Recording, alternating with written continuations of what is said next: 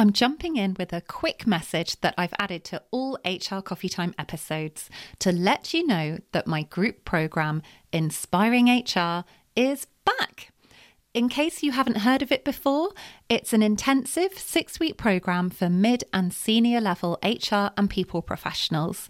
So if you're an HR business partner, HR manager, head of HR or HR director, or the people equivalent, so a people business partner, people manager, head of people or people director, and you'd like to build your confidence, your credibility and your impact at work, Inspiring HR could be perfect for you. We get started on Wednesday, the 5th of June, 2024, when we'll be meeting up over Zoom for 2 hours every week. The group sessions are a blend of group coaching, training and facilitation. They're supportive, encouraging and practical, and each week has a slightly different focus. So in week 1, we look at setting yourself up for success. Week 2 is about boosting your confidence. Week 3 focuses on being strategic in your role. Week 4 is all about building key relationships. Week 5 takes a deep dive into influencing at a senior level, and the final week looks at planning for the future. There's a link with the full details in the show notes for you, or you can learn more by going to my website, Bright Sky Career Coaching, clicking on Services, and then clicking on Inspiring HR Group Programme. I would love to have you join us and to get to know you throughout the programme. But if you have any questions about Inspiring HR at all, please feel free to ask by getting in touch through the website, and I would be very happy to answer them for you. Welcome to episode 16 of HR Coffee Time.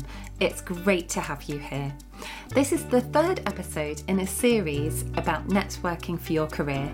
So you've already had episode 11, where I talked you through the 3 most important networks for your career. And in episode 15, last week's episode, that was all about why and how networking can help your career. So I'm hoping that this means I have you completely convinced that networking is a powerful tool for helping your career in a huge range of ways. But I know that just knowing about networking and believing it's a good idea, that's not necessarily going to be enough to spur you on into action, because it can feel a bit daunting. So networking is something that we can easily let fall off our radar or just completely avoid doing altogether. So today, to help, I'm going to be sharing 9 simple tips to help boost your confidence about networking and start taking action. And before I dive into the episode, I just want to quickly remind you about the free downloadable HR planner that I've created for you for 2022 to help set you up for a brilliant year. It contains a whole range of sections, including a career goal setting section, which helps you plan out your career over the year, a list of key HR tasks that you might have to plan for throughout the year, a calendar with key awareness dates printed on it, which include wellbeing and inclusion dates, to help give you ideas for activities and initiatives that you might want to set up. And now, for the first time, so it's new for this year's planner, there's also a monthly review section at the end of each month to help keep you on track with your goals and to remind you of all the progress that you're making along the way. So if you're already signed up to receive my free HR Coffee Time emails, you will have received your free copy by now.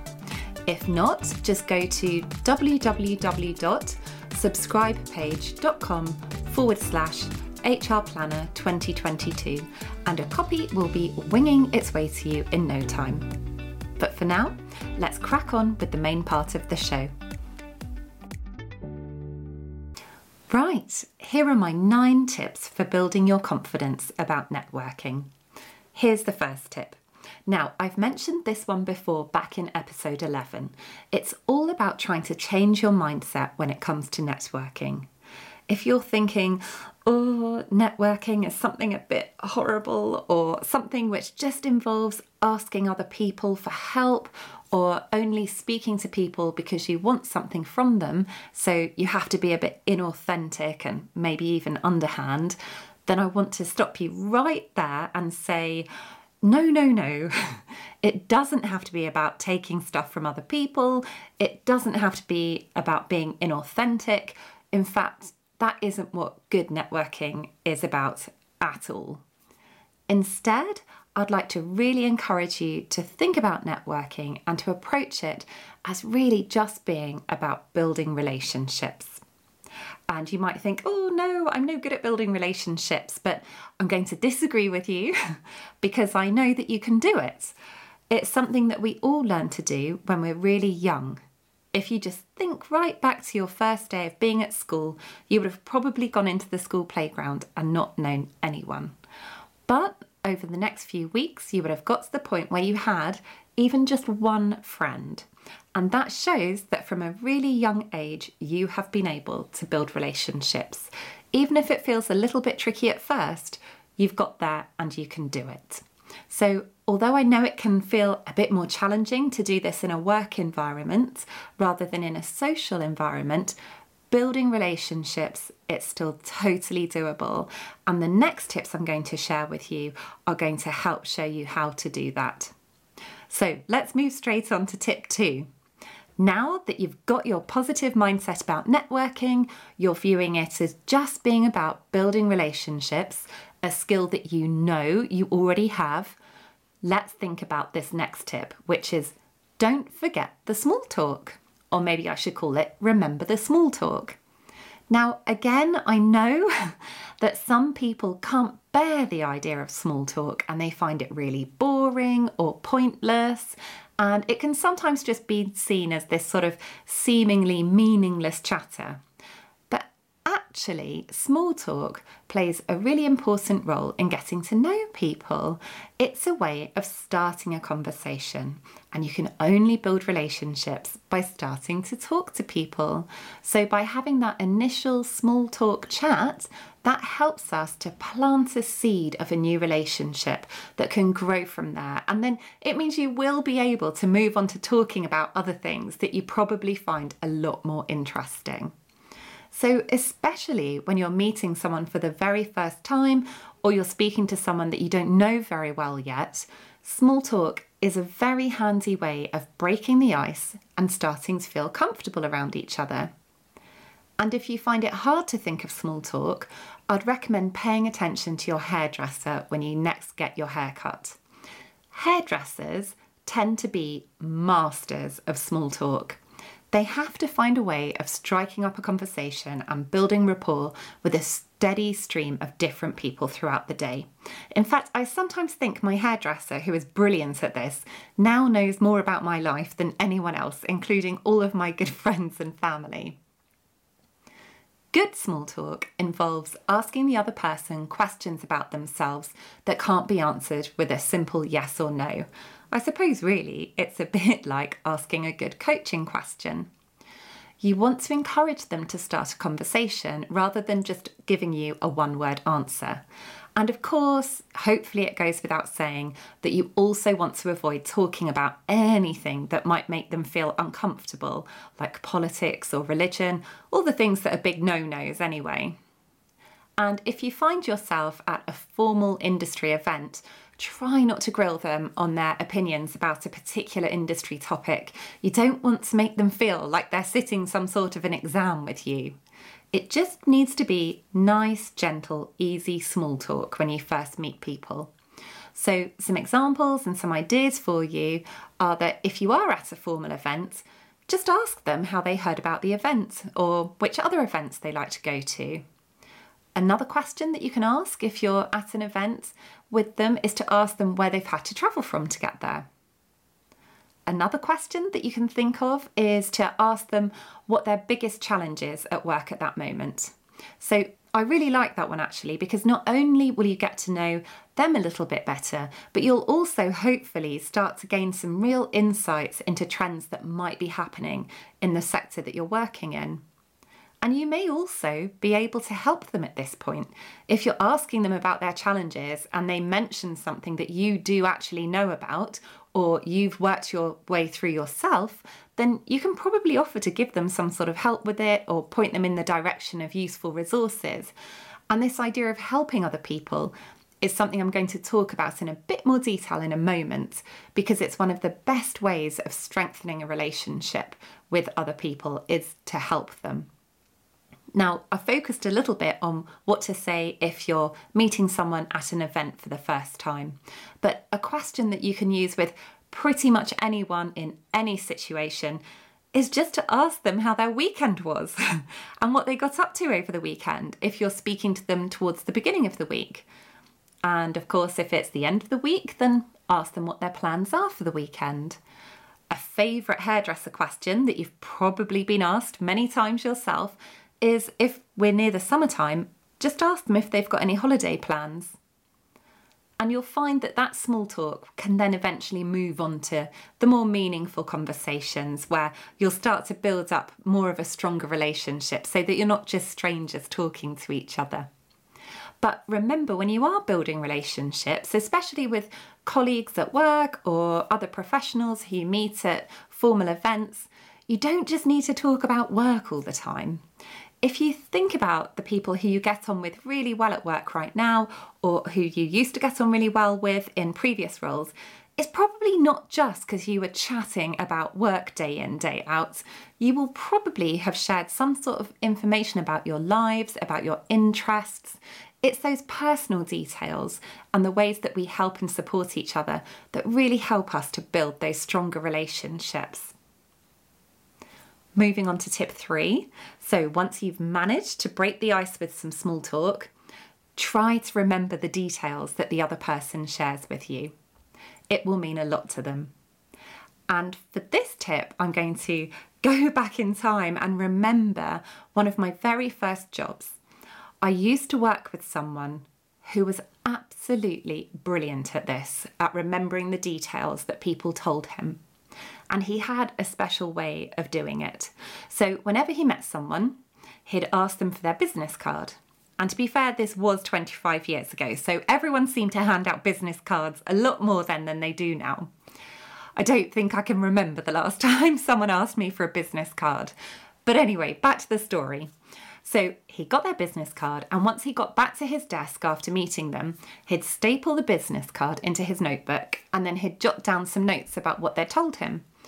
It meant that he didn't forget the small details that so many of us do tend to forget, even if we've got the best of intentions of remembering this kind of stuff. And then it meant that the next time he met them, or if he needed to ask them for help for some reason, he'd be able to start his call or his email or his chat with them with something that was so much more personal than just, "Hope you had a good weekend." Instead, he might ask them how their son was, or how their mother's birthday party had gone, or if he knew that they'd been trying to get promoted, how their plans were going with that. He'd basically mention whatever the relevant small piece of personal information was that they'd shared with him. And you're probably not going to be surprised to hear that people loved it. We love the idea that people are listening to us. It just seems so thoughtful. So please, if there's anything you take from this today, this is probably one of my favourite tips, and it's something that I could actually get a lot better at myself. But let's move on to tip 4. So thinking about formal events again, or even maybe small work events at the company you work for, a really helpful tip if you're nervous about networking is to try to be the first person who arrives in the room. And this is something that I've done myself, because although I like meeting people, I love chatting to people, I can still find formal networking events or large group events where I don't really know anyone a bit intimidating, especially when I first walk into the room and think, oh no, I don't know a single soul in here. It just feels a bit nerve-wracking walking up to a new group of people to say hello for the first time. It's always fine when I do it, but it still feels a little bit uncomfortable. What I found is that what isn't anywhere near as intimidating is being the first person in the room. And that means that if you get there first, you're there to greet people as they arrive and help welcome them into the room and put them at ease. It's a really funny thing. By being the person who welcomes them, shows them where the drinks are, if there are drinks, introduces them to someone else who you think they might be interested in talking to, not only will you feel more relaxed, then actually you're probably making a really good impression, because if you're walking into that room feeling nervous, it's very likely that lots of other people are too. So they're going to be really grateful that you've gone up to talk to them. I've already hinted at tip 5 for today, and actually I'm sneaking this in as a tip that I've already shared with you in episode 11, but I'm sharing it again because I think it's such an important one. And this is to think about what you can give to other people in most situations rather than what you can take. I like to think of it as being a kind of career karma. My grandfather used to always say, "What goes around comes around, Faye." And he used to drum it into me and my little brother and sister when we were growing up. He used to talk about how important it was to treat people how we'd like to be treated and to help others whenever we could. And that good deeds would always come back to you in some way, even if you can't predict how or what that coming back to you might look like. I always believed him. I still do. I've always believed him since I was a little girl, even though he passed away a long time ago now. And another wonderful coach that I know, called Claire Corazan, pointed out to me that there's evidence to back this thinking up. So it's not just wishful thinking. A brilliant organisational psychologist called Adam Grant explains this idea of givers, takers and matchers. So he has done masses of research into this area and presented all of his findings in a book called Give and Take. And if you're not much of a reader, there is a fab TED talk that he's done on it as well, which is really quick and easy to watch. So what he actually discovered from studying thousands of people and their success at work is that people can be grouped into 3 different categories.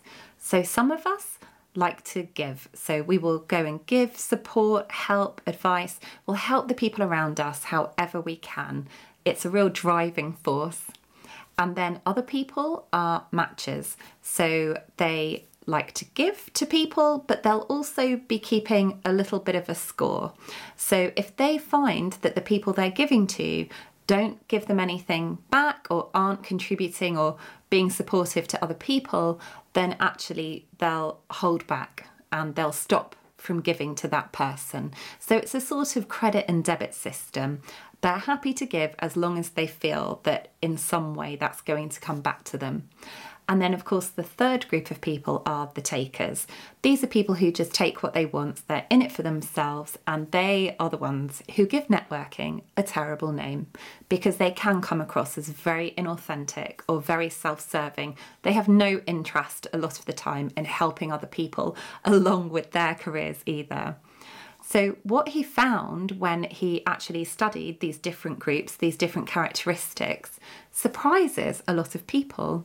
If I ask when I'm running a career workshop and I talk about this whole concept of giving, taking and matching, if I say, okay, everyone, who do you think is most successful in life? People will normally say the takers or the matchers. But actually what Adam Grant found was that it is the givers who are the most successful people a lot of the time in their organisation.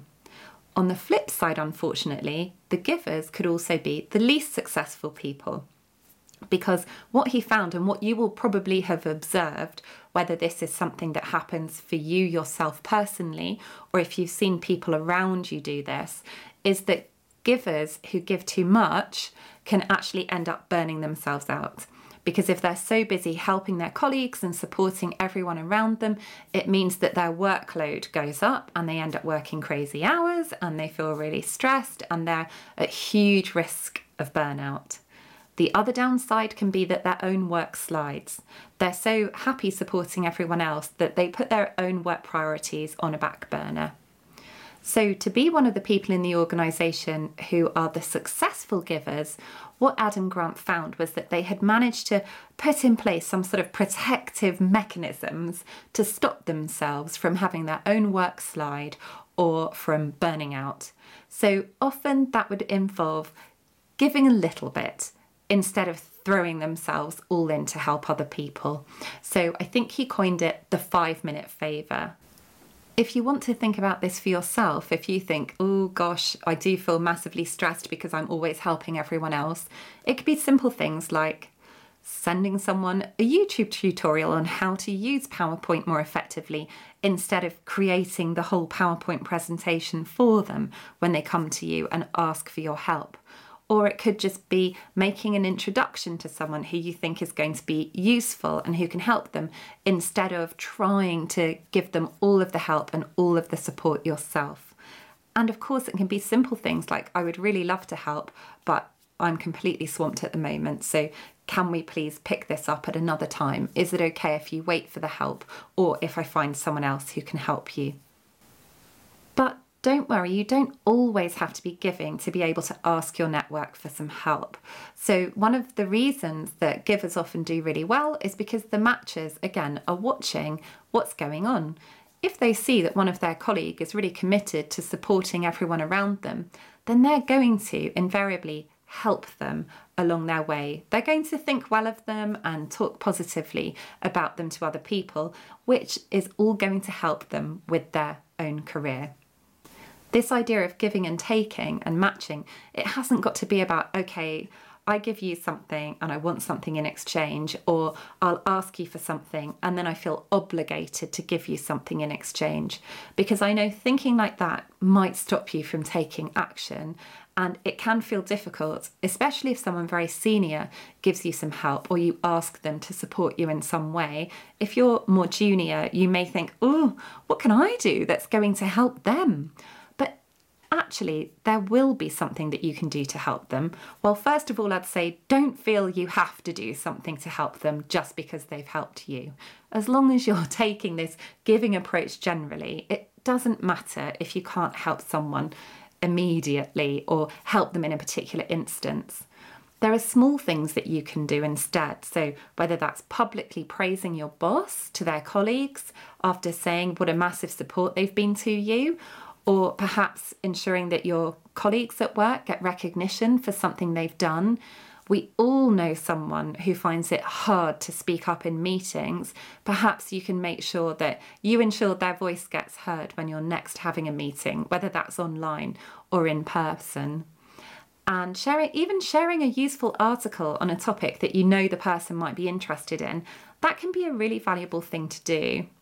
In fact, just recognising someone else's contribution at work and thanking them for it can go such a long way. That really is giving, and it means a lot to the person who you're recognising or thanking. But that's enough about givers, takers and matchers for the moment. Let's move on to tip 6, which is about asking for help when you need it. So the whole point in nurturing your network and building your confidence about networking is that your network is then primed and ready to help you when you do need it. And I see this becoming an issue for some people, particularly givers. They're so used to helping everyone else. And I know that if you're working in HR, you're probably partly in that role because you care about other people and you want to help them. But I really want to encourage you to think it's okay for you to ask for help as well. And then tip 7, which leads nicely on from tip 6, is to follow up with someone who has helped you. So if you're not normally very good at asking for help and you've listened to this and thought, no, that's it, it's time for me to start asking for help from my network.